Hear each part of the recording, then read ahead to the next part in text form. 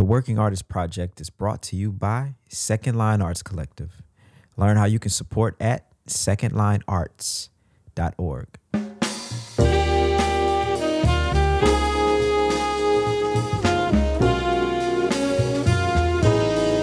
We're creating a platform for those who are curious, one that tells the story from the artist's perspective. Moments in time, captured from the innovators who are reshaping dance, music, theater, and the visual arts. This is the Working Artist Project. Good evening, ladies and gentlemen. Welcome to the Working Artist Project. Today is March 14th, 2022. We are usually accompanied by the wonderful Darian Douglas, but tonight it will be a solo show with myself and our wonderful guest tonight. But a couple housekeeping things before we move on tonight. Ladies and gentlemen, we're gearing up for our 6th annual Sanaa Music Workshop here in New Orleans. And so if you all have any young people in mind who are interested in studying music and pursuing a career in the arts, we've been hosting this summer workshop for the last 6 years, and we're really excited that this will be our first year back in person since the beginning of the COVID pandemic. And we're going to be holding the dates we'll be hosting the camp will be June 6th through the 17th here in New Orleans, Louisiana at the Jazz and Heritage Foundation Center on Rampart Street.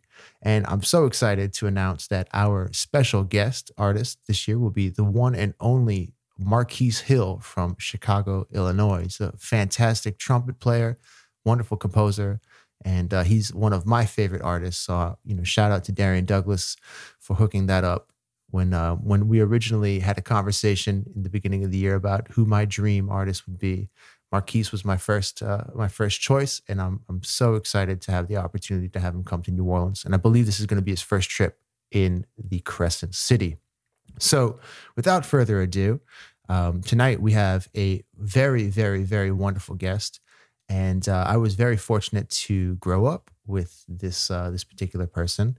And she is a native of New Orleans, Louisiana. She is a pianist and composer. And I'm looking at her bio right now, and the first thing it says is a pianist and composer of panoramic interest, and that's a quote from the New York Times. So if you have a quote from the New York Times, you've done something right with your art and your life. We have the wonderful Dr. Courtney Bryan in the house, and so let's go ahead and invite Dr. Bryan. Hi, Mr. Ajid. Oh, Mr. Ajid. Come on, you don't have to call me Mr. Ajid. We could call each other for a second. But yeah, it's so great to talk with you. It's so wonderful to have you here. And just, right off the bat, right before this call, I was reflecting on just how fortunate I am to say that we grew up together and say that we've spent so many times hanging out at jazz camp and up at the 3rd floor of Loyola and also the Nelson Elementary School. I know, right? Same here.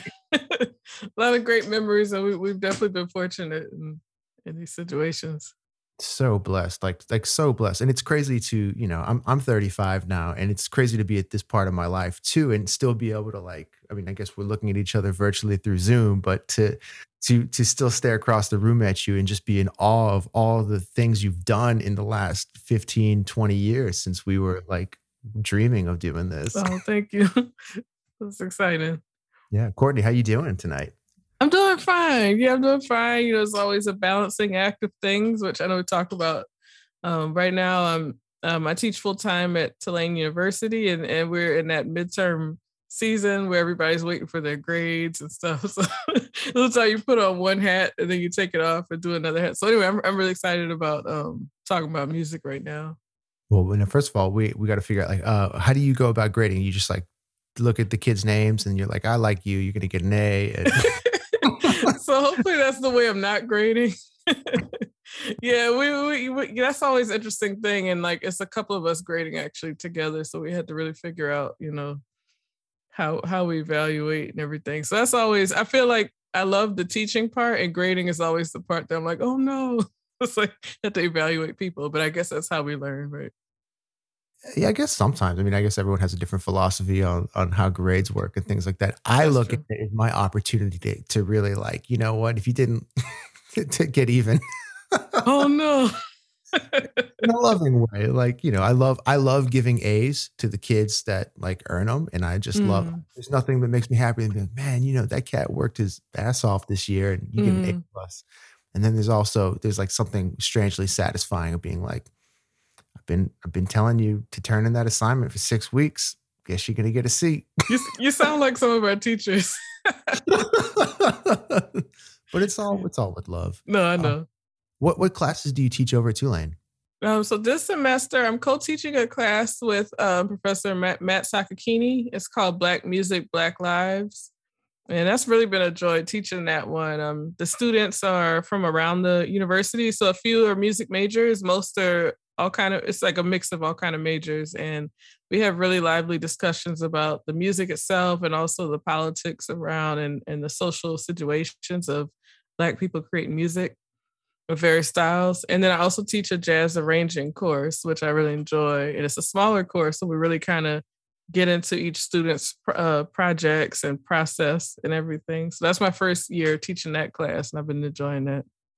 Something that's really interesting about Tulane is that I believe that Tulane may be the first university in the States that has an official Black American music program.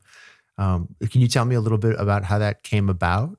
I can tell you a little bit about it. And I know you've been a part of the Tulane faculty as well. So you've seen like the, different stages. I would say that definitely our colleague, Jesse McBride, would be one to talk about like how this came about over time. It's something he's really been working on for a while. And so we're in this process of renaming jazz studies to Black American music.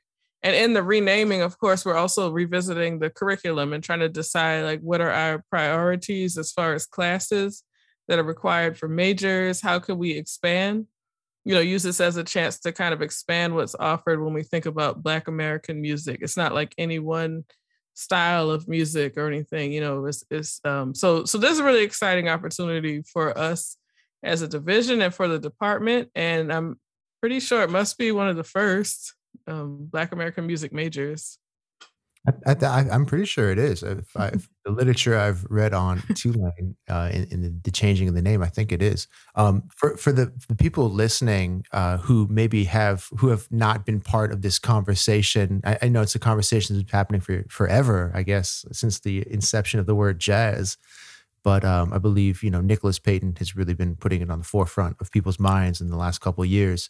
But maybe could you touch on maybe the importance of what it means to rename a program from maybe like a jazz school or a jazz department to the Black American music? Sure. Yeah. So like you mentioned with Nicholas Payton, like when he wrote that piece years ago, like over 10 years ago about Black American music, it really, brought up a conversation that has been brought up throughout the history of this music. Like our the musicians have always named it what they wanted to name it, but somehow the name jazz has always been put on it. So I guess what it means in an academic setting is just really, it's kind of like the academic categories catching up to the work that's been done, so what musicians have been saying about what the music is, what different, scholars have written about the music. I feel like it's a chance to kind of catch up with a lot of where people have been as an institution and really like acknowledge, where this music comes from, the origins of the music and like the importance of the cultural context of it. Do you feel like the academic world is like maybe kind of behind what's happening in culture? Like is like, because academia is like this whole microcosm that when you're in it, it's a huge universe. But if you're not part of it, it's just like that's what's happening over down the street.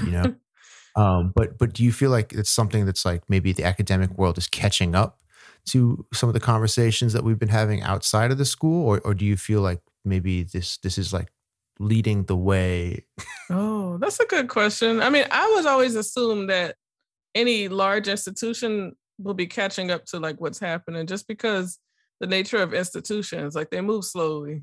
So, whether it's like a university or like a orchestra institution, any like large institution, I feel like there's what's happening in the music community in general, and then there's what's happening in the institutions, and so I usually imagine that the institution tries to catch on to what's already happening and really prioritize certain voices.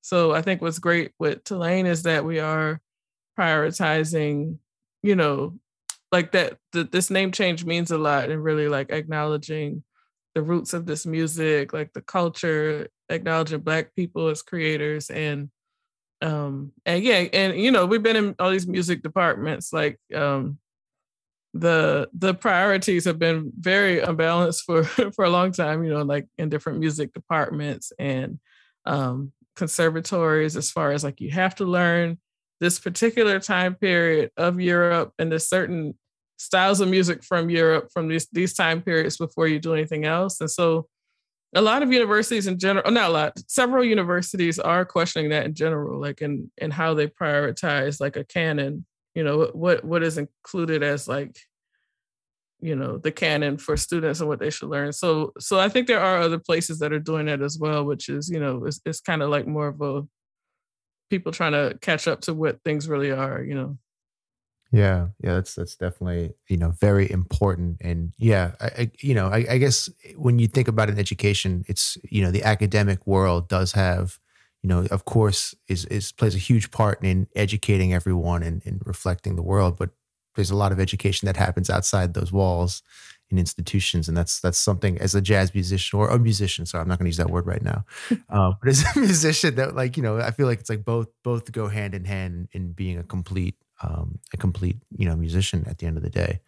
But maybe this would be a good time, like I think something that I'm very fortunate of, and I always look back on my life and with great, just in awe of the opportunity to study music here in New Orleans with some of the greats of this music, Mr. Ellis Marsalis, Clyde Kerr Jr., Alvin Batiste, Kid Jordan, Al Fielder, Miss Jermaine Basil. I got to make sure. Did I leave anyone else? Yeah, I guess. Yeah. So we meant, Kid Jordan. So Kent Jordan and Kent. I know all of our teachers, Jonathan Bloom. I know it's like once you start naming, it's like, but the whole community of like Jackie Harris. Jackie Harris, definitely. I feel like, I don't want to name one and not name all of them. I feel like they're all equally so important. Mm-hmm. And the great thing is that we got to study with all of these great educators, like at one time, or like at least in one time of our life. And so that's been like, that's so unique to New Orleans, I feel like. I like having known you for so many years, like I've never asked you like, how did you start playing music? How did you get into it? Like I just always took for granted that, we were just classmates. Yeah, that's true. We're always kind of like we're always talking about what's next. We don't really talk about the past too much. Yeah. How did you get into music? Do you have any do you have like a first musical memory or a moment that you were like, what's this? Yeah, the way I remember it, at least now at this old age, I remember, my first memories are from my church, St. Luke's Episcopal Church. And I just remember that's what I remember the most. And I know that it's definitely the most influential, like at an early age experience for me. And it's an Episcopal church. We're actually now I'm back to playing like every Sunday. So it's kind of like a full circle time where I'm there playing. And I've been doing so since the pandemic. St. Luke's, it's Anglican church. It's mostly Caribbean. It's like a Black church where most folks are from, like the Caribbean, West Africa, Central America, South America, and United States, of course. And that's like what I grew up in. And people bring like all these different cultures together, and it's also in this like Anglican old school like setting, so that's what I grew up in. So musically we had a mix of styles, like between the traditional Anglican hymns and spirituals, and sometimes different, like sometimes West African percussion. We'd have Baba Luther Gray come for special occasions and play like the percussion while we had the organ going, playing a hymn. And, it's just interesting like thing to grow up in. So those are my earliest memories. But of course, growing up in New Orleans, you just hear so much, between the brass bands and, being part of like marching band. In junior high was a big impact because I played in a marching band at McMain. What? Yeah. And that's when I played clarinet. I shouldn't even mention that to you because Whoa. You tell me that all this time you never told me you played clarinet? Yeah, because I can't play clarinet like you play clarinet. So I didn't even mention it. But I did play clarinet when I started at the Satchmo Jazz Camp. I was playing clarinet as well as piano, but mainly clarinet. And that's the one time I got to study with Elvin Baptiste was the larger class. I didn't take private lessons, but like the larger class that we took. And I remember like playing the clarinet and learning like the Buddy Bolden music, that piece. Yeah. So that was my experience studying with Elvin Baptiste. But clarinet, I got to march in parades. And also my experience in marching band was the first time that I got to write for a large ensemble.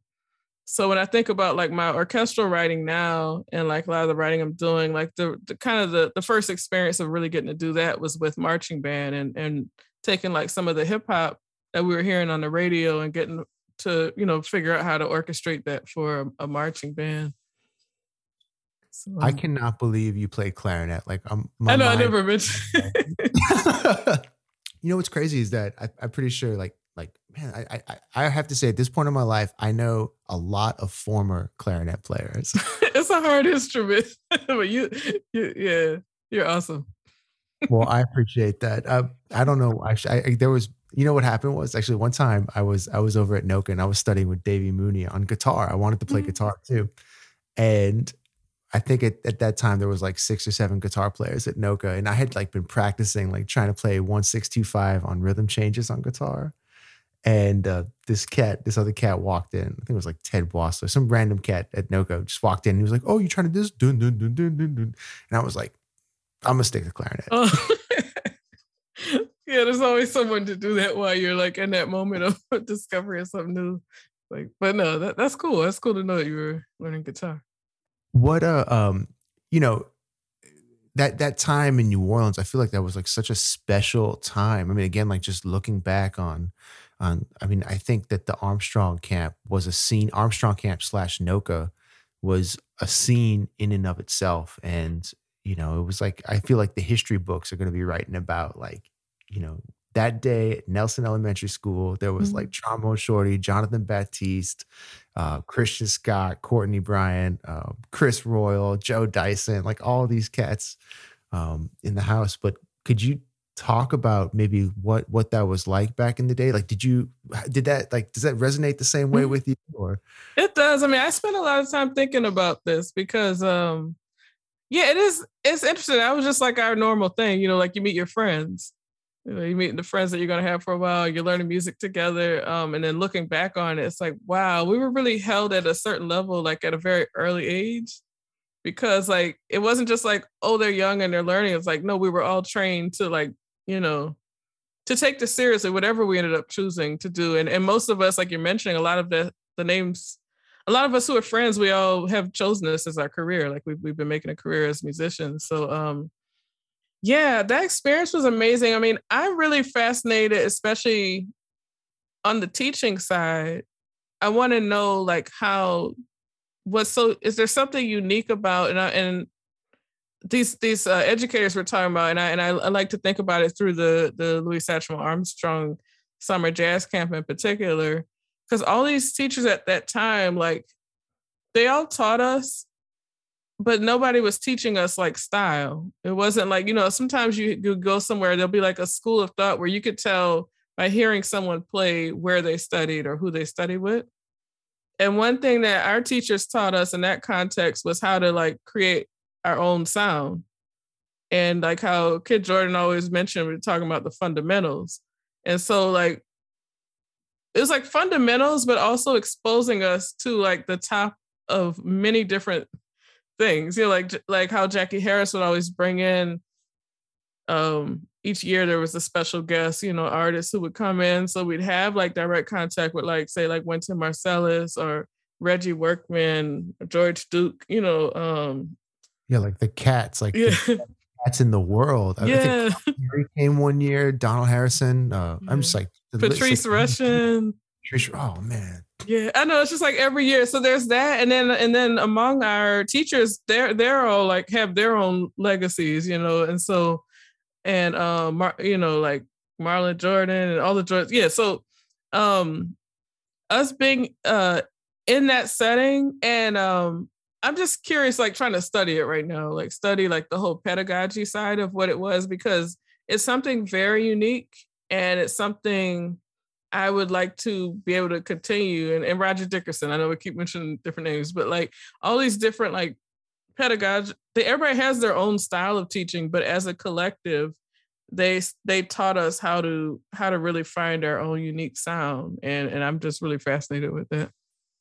I totally agree with you. And, I feel like I have the same difficulty in like kind of putting my finger on like what that might be called or what the name is. But to me at this point, like it's a feeling or, I don't know. Cause I was having this conversation with someone the other day, and we were talking about a guitar player here in New Orleans. And he was mentioning that like he kind of transcends genres a little bit and like knows how to like flow with music without kind of like playing his like predetermined licks or something. And I feel like, that's like, I feel very close to that kind of like someone's mentioned like, oh yeah, like he's a bebop drummer. And like my first thought was like, what the fuck is a bebop drummer? Yeah, I wonder what they mean by that. Yeah, no, and I having conversations with people like, the guitar player plays tradition, or, like that meant nothing to me. Mm-hmm. Cause like in one class we would play Buddy Bolden with Mr. Bat, and then we'd like turn around and like, Kid was writing these blueses that we would all play that were like, I mean, still like burned into my head. Yeah. And then we would just play like the most, like then, like I remember like Stephen Gladney playing like Afro Blue or something. I know it was all together. Like nothing was like prioritized as first you do this, then you do that. And like everybody learning Roger Dickerson's If I Could Tell You, I Would. I mean, that's something you can use in so many ways, but it's like, like everybody had that kind of these different tools that you learn at the same time, and you make of it what you can. And then over the years, it's like we were there as students, but over the years, it's like how we're talking about it now, we continue to learn, from those that are here. And then also those who have passed, it's like you still have the sayings from Elvin Baptiste. And I know you have a lot of them. And Clyde Kerr, and it's just it's such a rich history. And like you said about things being written, I mean, I do think we those of us who are part of that history should write about it and talk about it like we're doing now. What can you further elaborate on what Mr. Dickerson would say? Because I have to admit, like I loved Mr. Dickerson so much, and he's he's a genius and responsible for the great composers, all the great composers out of New Orleans. But I never had a chance to study with him. Oh, okay. Or I never took his composition class. So my interactions with him were always just like in a casual, just hanging. Oh, okay. Yeah, I know. I wish I could like describe, because I know one thing he does do in any class or any private lesson is he starts with his answer to how do you compose is If I Could Tell You, I Would. So it sounds like he's saying that's the answer, but then you use that phrase and then you learn about the elements of music and how you create music. So how you create music, which of course could be used for composing real time, like improvisation, or it could be used for when you're composing, for any group of instruments. And he would take that phrase and you can use the accents different ways. Like, if I could tell you, I would. And you could take it and say, could you? Would you? Anything with those words, but using that, like that, the way he teaches it, it's like it helps you thinking about how to create, like how to build tools and use those to create music. So I teach now I'm a creative partner with the Louisiana Philharmonic. And part of what I do there, besides them performing my music, is I also work in their educational programs. So this year, for particular, with the young students, I started off telling them about studying with Roger Dickerson, and If I Could Tell You, I Would. And we use that as an exercise without getting into the instruments or the musical notes yet.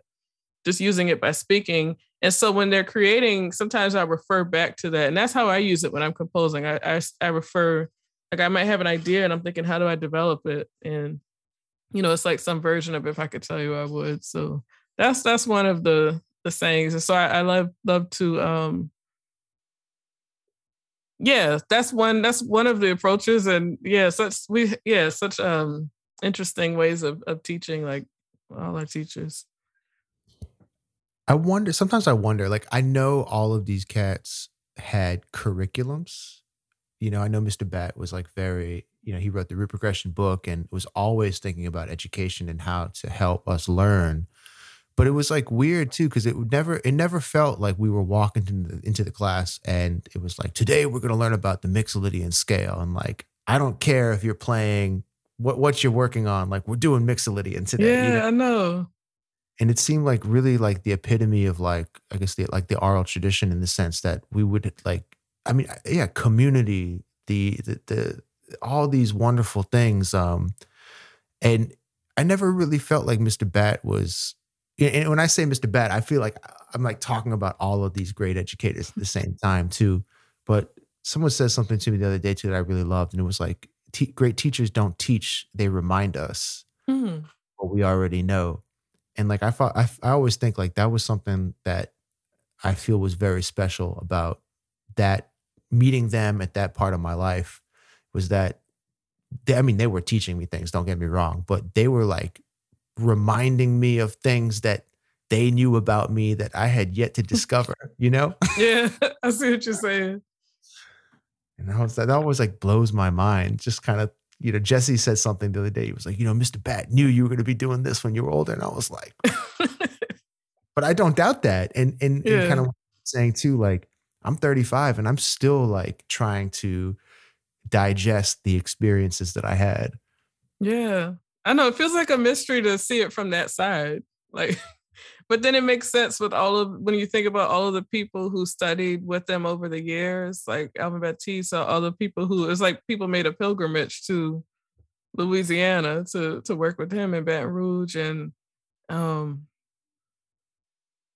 don't know. It's just, it is something to imagine from that side, how he can see you at a certain stage of your development and see where you're going and help you get there, But they all did that. I mean, I think about the days at NOCA and how Mr. Kerr would, same thing where he's saying he had a lesson plan. Like there were definite like order to things, but I feel like every time he left class, he would come back with something based on what we did the last class. And now that I'm thinking about class prep, I'm like, oh my God, it takes a lot. Like it's easier if you have the whole thing set up and you let the students catch up to where that is. But I feel like he both had that in a general way. But once we would go through maybe like Wayne Shorter's footprints, if something came up in that class, that we really needed to figure out harmonically or otherwise, like we would continue with that, or he would bring in something else altogether. And sometimes it was more based on playing. Sometimes we would do more listening. So it's like, learning to listen. And that's something that Ellis Marcellus taught me. And I studied with him for 2 weeks, and that left such a big impact. So there's some teachers I studied with for years, and with Ellis Marcellus, I was in high school. I was at Franklin and NOCA, but I was at Franklin and I had to do some summer classes. So I was taking classes at UNO. And I don't even remember what classes I was taking, but I had to take some classes at UNO at the time for my credits. And then I got my courage together and walked up to Mr. Marcellus's office and just introduced myself and said I was into music. So he had me come in and play something for him. And then he gave me something to work on and said to come back tomorrow. So we didn't even really discuss like like signing up for lessons or anything. It was just like, come back tomorrow. So for 2 weeks, I did an intensive with him where I came every day and I was practicing all day. When I came home, I would like get my homework out the way for the other classes and practice. And one thing he really told me was that I needed to learn how to listen to music. And we went through there were like at least 2 recordings during that week. One of them was Miles Davis, or Cannonball Adderley, something else. And I remember like getting in detail and like really hearing what was happening with the interaction of the different instruments, not just who was soloing at the time, which is what I was focusing on. And so, just like he said you need to learn how to listen. So I always think about him. And when I'm teaching, I remind students, especially those who are not music majors, that listening is its own skill that you build up. Like, you don't just hear something once and hear everything. Like, listening, just like they really emphasize reading in a lot of, majors, it's like how you do a deep reading. Just kind of emphasizing listening is not just something you do in the background. You have to kind of listen and listen again, then listen for that, then listen for that to really, appreciate something. And so, yeah, that was another lesson. That was from Ellis Marsalis. That's so true. That listening is listening is everything in this music. I mean, because again, like the page, I mean, you can correct me if I'm wrong, but again, like I would assume that even in the classical world, like composing, like the composer hears or conceptualizes what they want to have played, and they notate it as like a way of remembering, right? Mm-hmm. Not necessarily like the music exists on the page first and then it's like out there. It's kind of like the music exists and the page is just there to remind us of like what it was. Yeah, it's like a form of communication. It's like, here's one way of communicating this idea so you can engage with it. You brought up Mr. Kerr real quick, and I feel like Mr. Kerr, I didn't get to work with him a lot just because I was always with Mr. Bat. And by the time I went to NOCA, he was no longer part of the faculty. But I feel like he's one of the more underdocumented cats out of all of those guys. And I was wondering if you had like a particular memory or story about Mr. Kerr from back in the day that kind of resonated with you. I have a lot. I guess like I mentioned about him coming back each class with something like that, I just know that he like poured his whole self into teaching.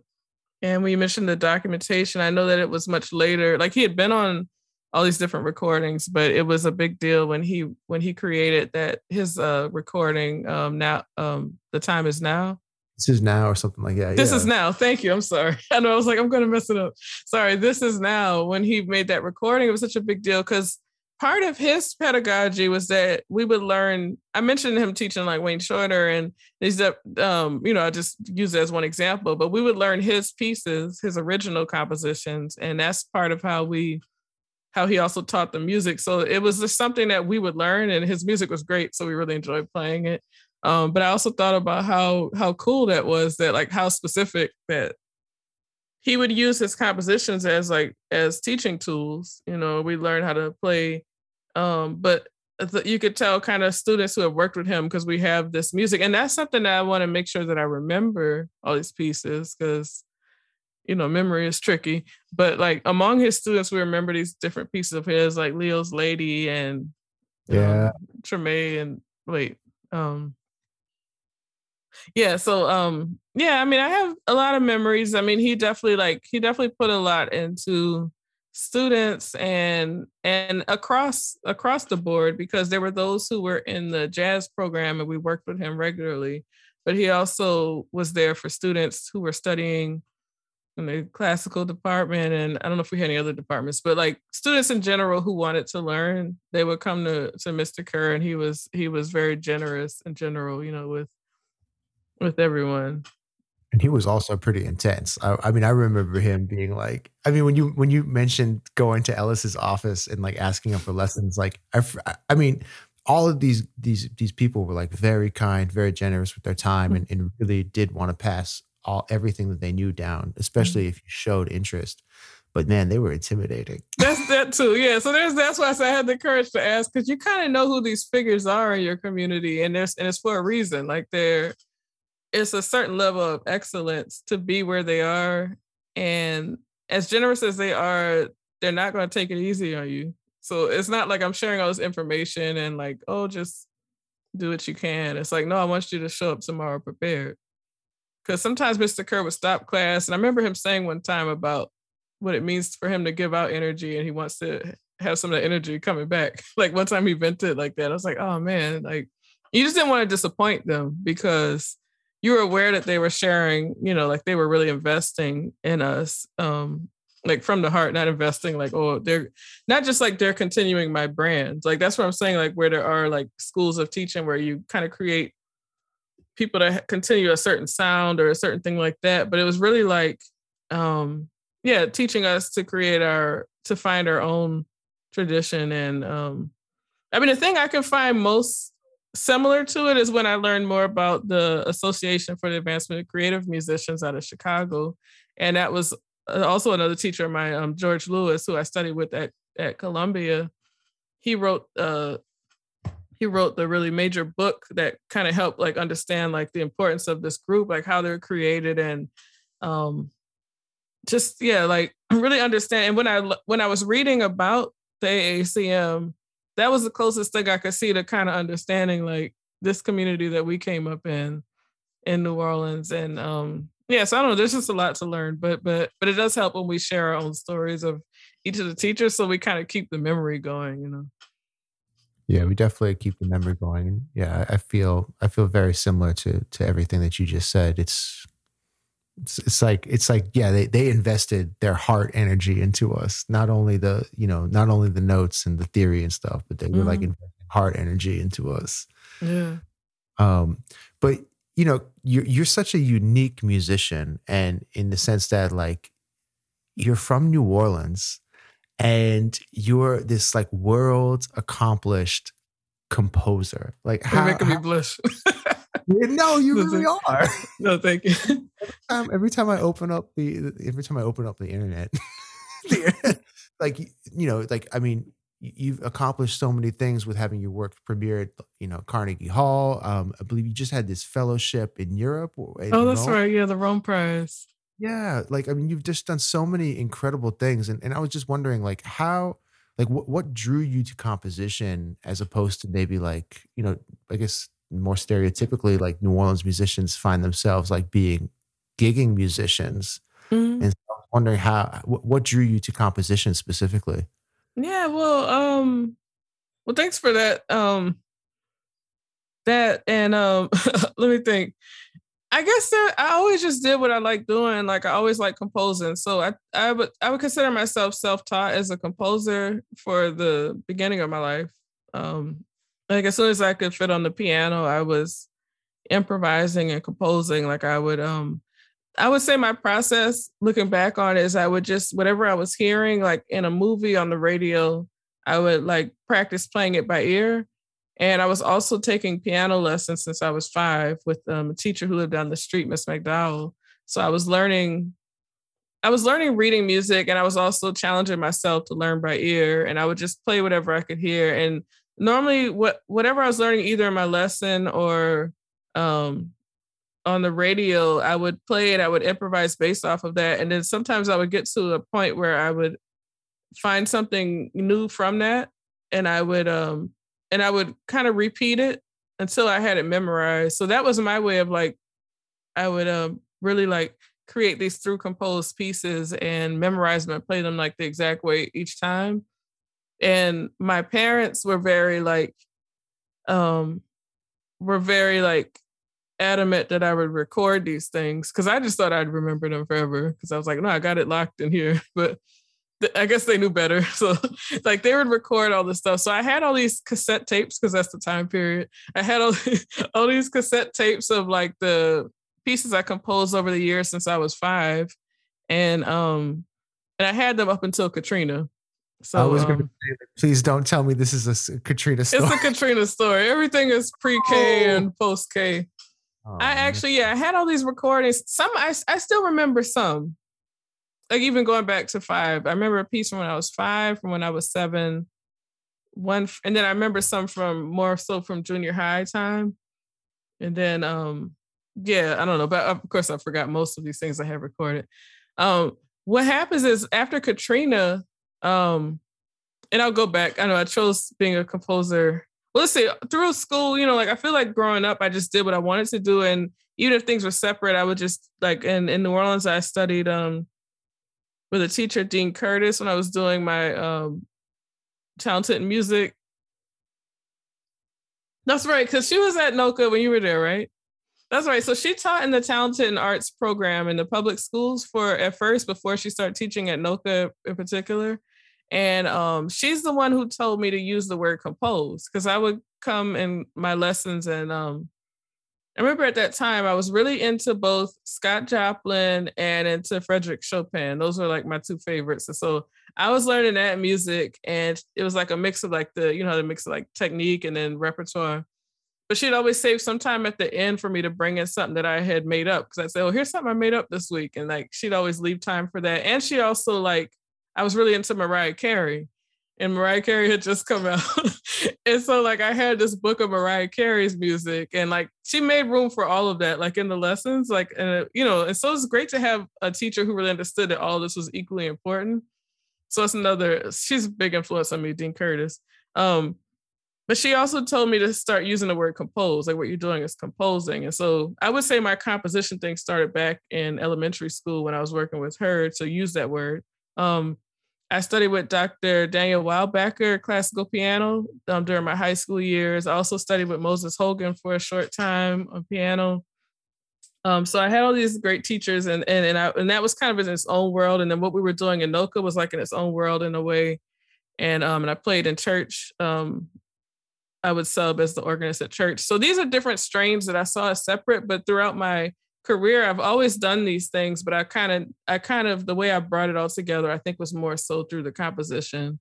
And at some point, because we only have so many hours in a day, it's like you try things, like I mentioned, I tried clarinet, and I learned a lot through playing clarinet because I just have a certain like affinity towards the woodwind instruments when I'm composing. But it's like you kind of like, and when I got to Oberlin, I started off with three majors. So I started off like with classical piano, jazz piano, and composition. By the time I graduated with composition. So sometime during that time in Oberlin, I was kind of like prioritizing like where most of my time goes. And I performed in ensembles all the time, like jazz ensembles, but I wasn't doing it like as a major. So I found that performance is as important to me as composition. But in recent years, I would say I've been really heavy on the composition side for now, but I'm also planning to get back into performing more because I do miss it. And then there's teaching. So, it's just kind of like, I like checking out people's biographies, like people who have done a lot of different things. And I've learned that sometimes they don't always do everything at one time. There might be some years where you're really into your, composing for this ensemble, that ensemble. Maybe there's other years where you're really like doing your own ensemble and performing, or maybe you're composing for a certain ensemble and really get deep into that, or, there's teaching, maybe like you take breaks from this and focus more on that. So I'm just trying to like every couple of years, I kind of check in with myself about how I feel about what I'm doing and what do I need to do more of.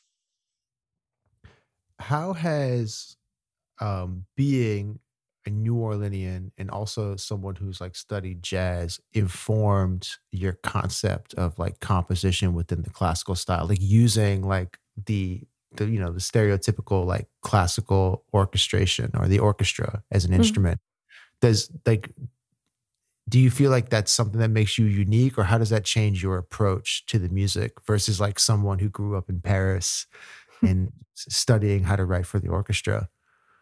I mean, I'm sure like all the things we were talking about earlier, like the influences that we've had and the kind of the lessons that we've taught, like as far as musical values, I feel like that's at the core of who I am as a musician, whether I'm performing or writing. So I feel like that's a big part of just like basically everything I've studied or the different worlds I've been in, working in churches over the years. I know the question's about New Orleans, but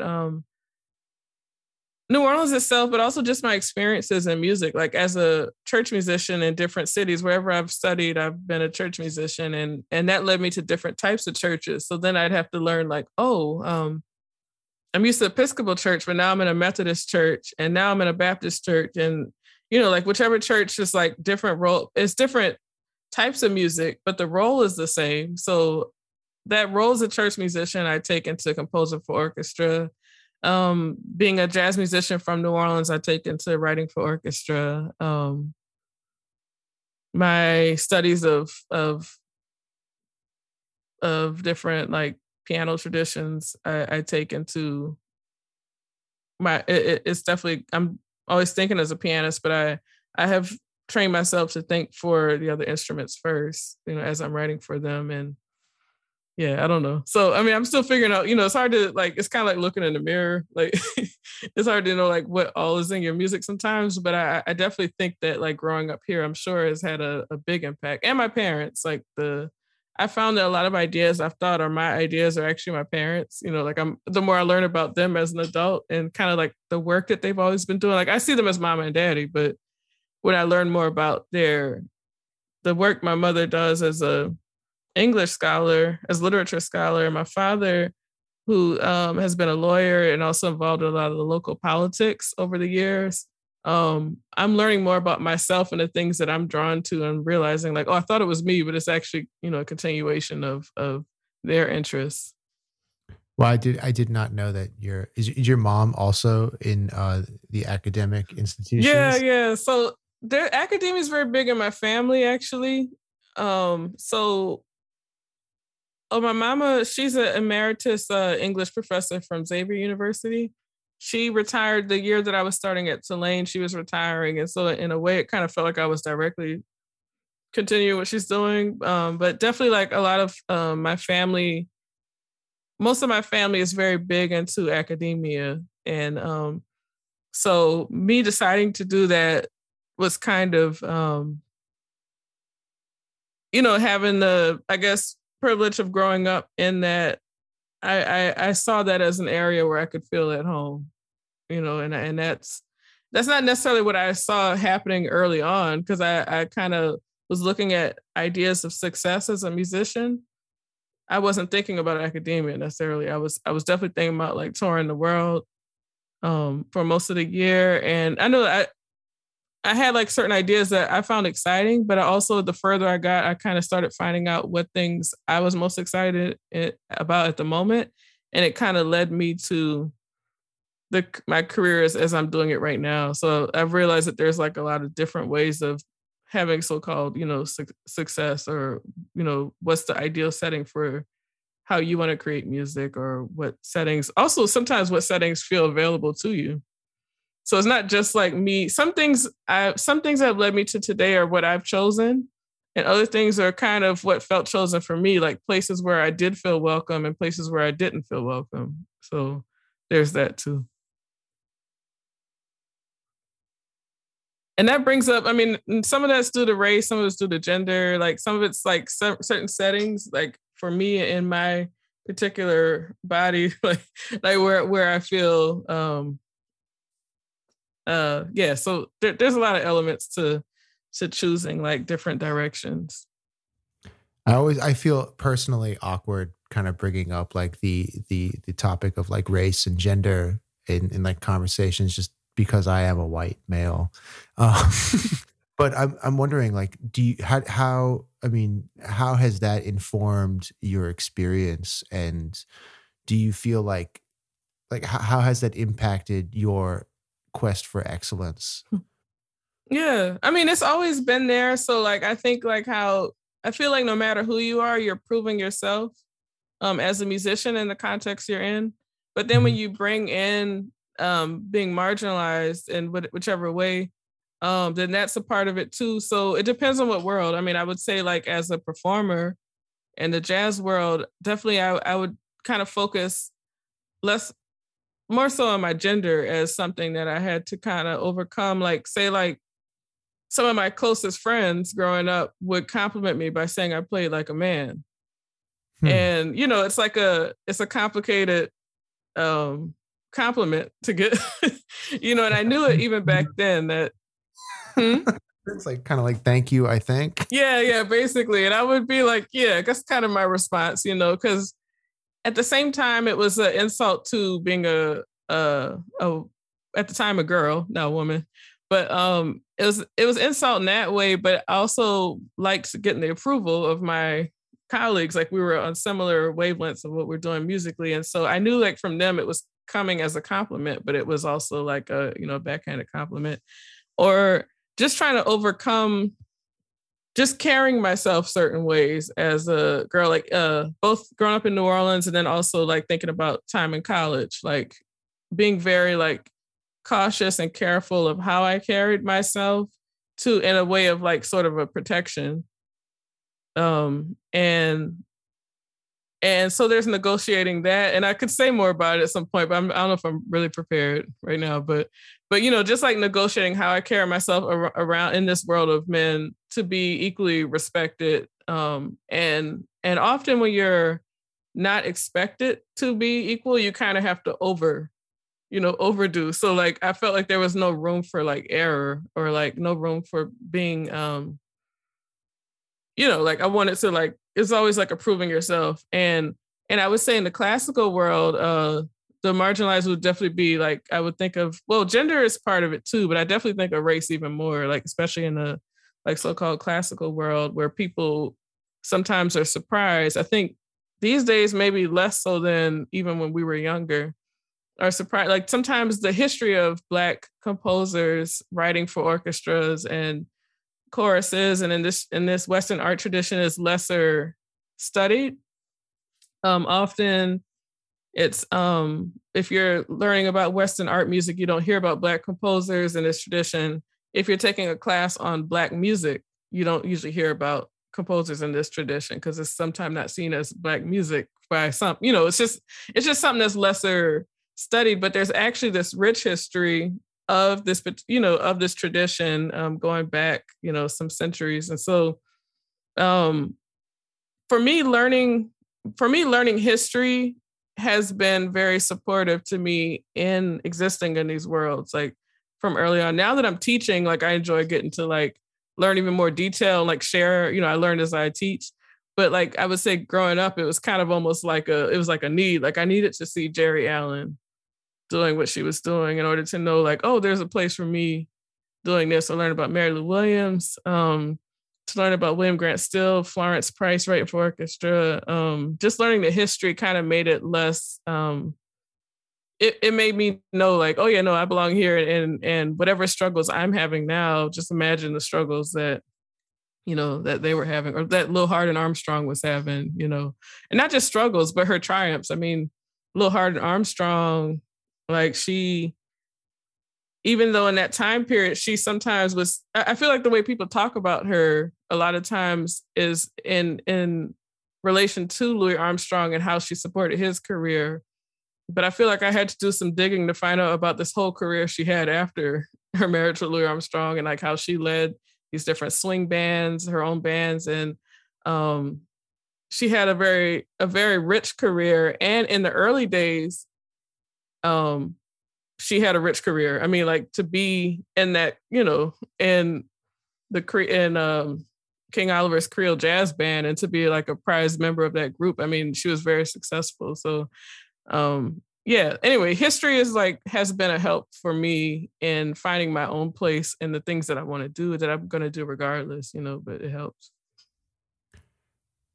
Maybe this is a weird question, but as as someone who's like, again, a white male, like how can I be sure that in my spaces of learning that I am being inclusive, I am like keeping that door of possibility open for all of my students, not only the ones that look like me. Because that's something that like I always feel a little awkward about too, and I feel like I feel like it's a good thing that I feel good about it. Yeah, no, I mean, I think you asking that question, I always think is the main thing. Like, I think we all kind of have to kind of see what are our automatic impulses and then what are our blind spots, because I guess I'll turn it back to me. Like I might think about race and gender automatically because I've had to work through it from that lens, but sometimes I have to be sensitive to people's religious experiences or like religions that are sometimes vilified, and like being sensitive when I talk about in music, like just being sensitive to people of different backgrounds or, with sexuality and gender, like for me, like always expanding upon how, like the more you learn, the more you just know better.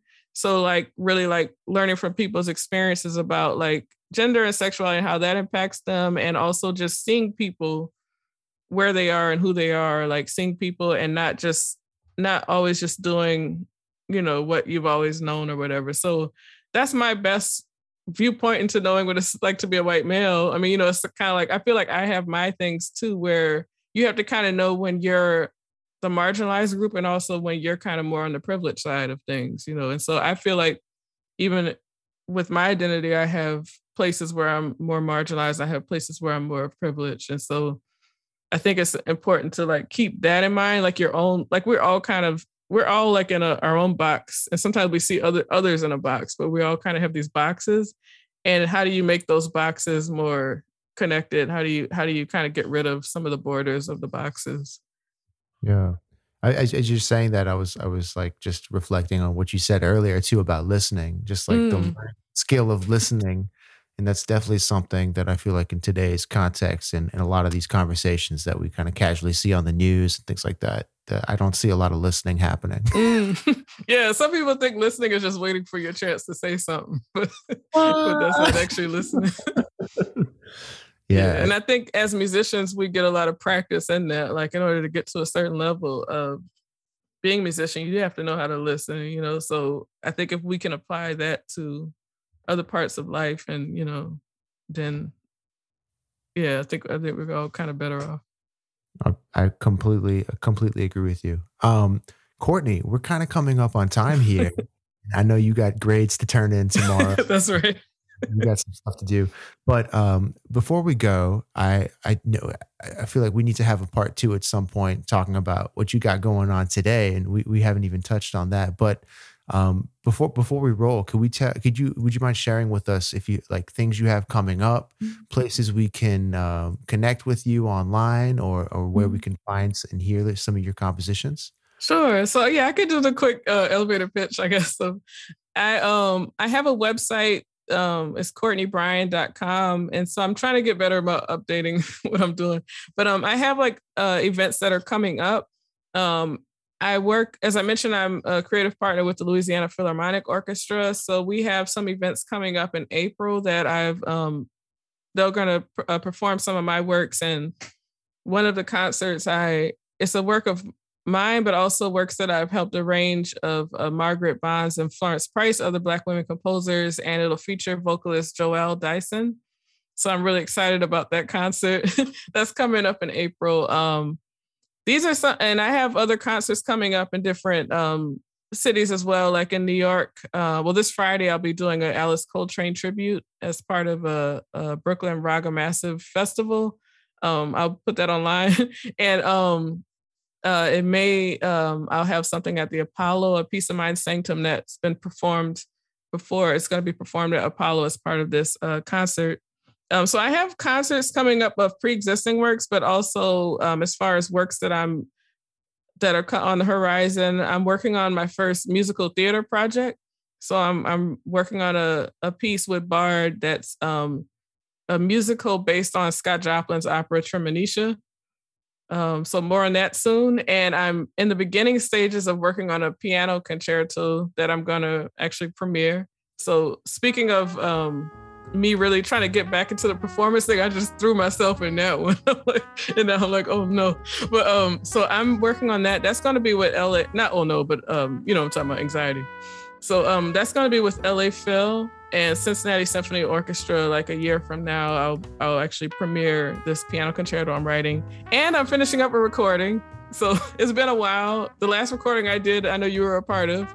And it's been that long since I've done a recording. You remember back in the day. So I'm working on a recording that I actually went in the studio, Esplanade Studios, and we did a recording right before the pandemic hit, and I've kind of had it on hold since. So one of my goals is to finish that this year. So I'll have more out about that soon. I'm sorry, as you're saying that, how do you juggle all of these different hats that you're wearing? Like, how do you find the time to dedicate and give each project the time that it needs? It's a challenge. Like I said, how like it's like you balance things and some things become the priority. Some things, like like I had planned to get my grades done before today, but they're kind of going up today, like things like that. But I also try to like just prioritize, like not only between work, but I've been really working the past few years on prioritizing between work and life balance. And it's actually helping me a little bit. Like it's definitely something I'm working on, but I think before it was like all work. And so it was like balancing, but it never felt right. But I think the more I try to focus on that work-life balance, I'm finding a way to balance things. And there's just some things I just haven't got to do is I don't perform as much as I would like.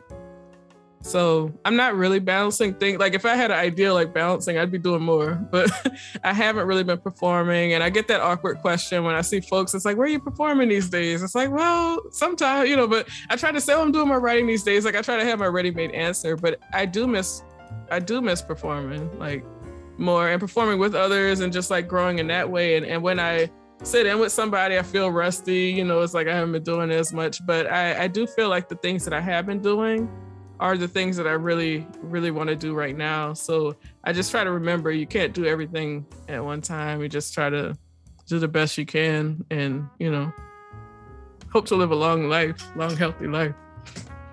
There you go. We're going to leave it at that right there. Dr. Bryant, thank you very, very much for making time in your busy schedule to come and talk with us and share your experiences and information and knowledge with us here at the Working Artist Project. And thank you so much from the bottom of my heart. Thank you so much. Thank you so much. Ladies and gentlemen, that's it for tonight. And we'll catch you next week with another episode of the Working Artist Project. My name is Gregory Ajid, and we'll catch you next time. Peace.